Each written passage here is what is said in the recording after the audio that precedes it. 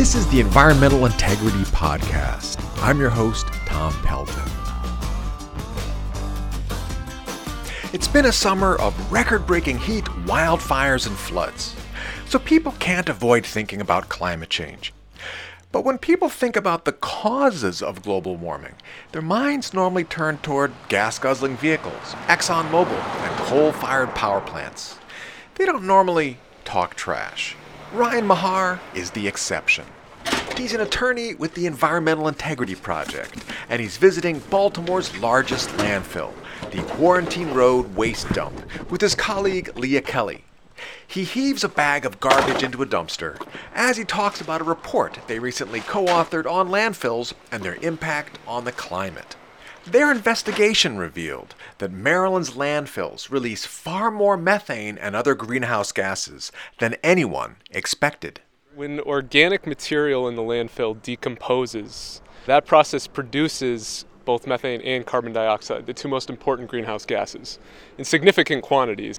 We found that 51,500 tons of methane were emitted in 2017, the most recent year for which comprehensive data was available, which is also equal to about 975,000 passenger vehicles driving on the road for a year, the greenhouse gas emissions that you get. That was actually 4 times the state estimate. Here's Leah Kelly, senior attorney for the Environmental Integrity Project. Methane is extremely important in the fight against climate change. Climate scientists have told us that we have a very short timetable in order to reduce greenhouse gases, to avoid the worst effects of climate change. On a 20-year period, methane is 86 times more powerful than carbon at causing global warming. So making drastic reductions now in methane can really make a big difference in achieving those reductions that we need to do in the near term.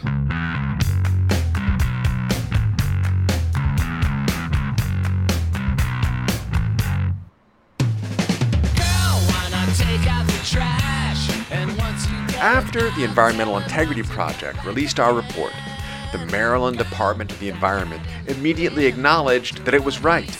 More importantly, the state agency corrected Maryland's official greenhouse gas inventory. As it turns out, landfills are the biggest source of methane pollution in the state, not the natural gas industry as previously thought. The state agency said in a statement on its website, quote, "These new findings and updates to the greenhouse gas inventory reinforce the importance of reducing greenhouse gas emissions from landfills," unquote. Ronnie Neff is the director of the program on food system sustainability at the Johns Hopkins Bloomberg School of Public Health. She serves on a National Academy of Sciences panel that is examining ways to prevent food waste to reduce greenhouse gas pollution. She said the Environmental Integrity Project's report on methane pollution from landfills was groundbreaking. I have to say that report was astounding to me and really powerful. And I'm so glad that your group found that data because we need to know where the priorities are for doing something about these problems. And if we want to reduce greenhouse gas emissions in our state's system, based on the prior numbers, we would be putting our efforts in a very different place. So this is a really, really important finding, and it makes me really wonder how common this is in other places. Russell Dickerson is an atmospheric chemist at the University of Maryland, College Park. He said the landfill methane issue is far bigger than just Maryland. It's a national and even global problem. Aircraft flying over landfills with methane sensing equipment across the country, as part of his experiments and others over the last 4 years, have detected much higher concentrations of this potent greenhouse gas rising from landfills than previously known. It isn't just Baltimore, it's Washington, Baltimore, Philly, New York, Boston. They're all generating 2 or 3 times as much methane as is in the inventory. Emily Ranson is the Maryland Director of Clean Water Action. This is such a critical issue because our greenhouse gases, so Maryland, we're trying to reduce our greenhouse gases, and we are belching way more methane into the atmosphere than we had realized. That's going to completely derail our greenhouse gas reductions and all of those plans that we have been doing. And also, it's a product that we could very easily divert and get out of those landfills. She said that food waste is a huge problem in America, but one that can be solved. Americans typically throw away a third of the food they buy. That wastes about $162 billion a year and generates an excessive amount of methane and carbon dioxide. Here's Professor Ronnie Neff of Johns Hopkins again. When we look at climate change, I think for a lot of people, we feel kind of powerless because the problem is so large and it feels like the solutions are at such a large scale. But there is a lot that consumers can do in their homes, in their households. Things like becoming aware of where we're wasting food and then shifting those particular patterns. Even more important than individual consumer actions, however, are public policies at the state and federal level that can reduce waste and greenhouse gases. Here's Leah Kelly of the Environmental Integrity Project again. It is a lot of greenhouse gas. There are two main things that we can do. The first is we need to regulate this category of air pollution sources better. The EPA regulations, the most up-to-date EPA regulations for air quality for landfills, would only require that 4 landfills out of Maryland's 40, so that's only a tenth, have to install mandatory gas collection systems. On the other hand, there are other states out there that have stronger regulations. California has a stronger set of regulations. The state of Oregon is in the process of issuing stronger regulations. And so Maryland really needs to issue a stronger set of regulations that requires a mandatory system that's subject to monitoring at more landfills in Maryland. And then the second thing that we need to do is we need to not throw our trash into landfills, especially organics. We need to find other ways to do it.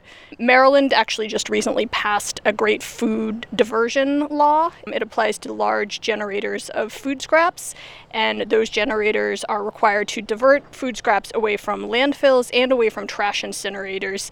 And so we need especially more composting facilities so that those composting facilities can take that waste.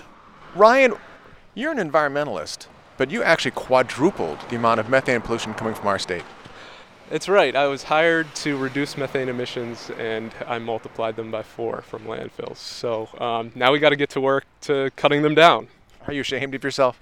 I am not. I think this was a step forward. This was progress. How did you find this error? Well, Leah and I have been working with the greenhouse gas inventory that the Maryland Department of the Environment puts together for a few different projects. And I started to notice some inconsistencies. First, I was creating a map of the landfills in Maryland, and there was a landfill that I simply could not locate for the life of me. And I contacted the county. There was supposedly the Oaks landfill in Kent County, and it did not exist. So that was my first clue. And then I noticed a large mathematical error that just did not make sense based on how a landfill actually works. What did that relate to?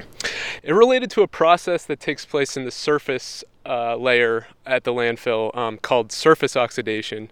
And essentially, microorganisms in the soil break down 10% of the methane that would otherwise escape. What I noticed was there was a very large number that was amounted to an error where MDE had used 90% instead of 10% and had simply inverted those values. As they say, garbage in, garbage out. It's all just a few numbers on a spreadsheet until the droughts and wildfires come.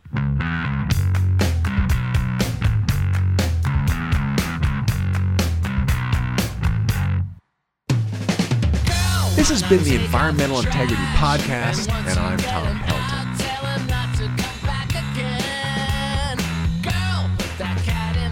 For more information about the Environmental Integrity Project, visit www.environmentalintegrity.org.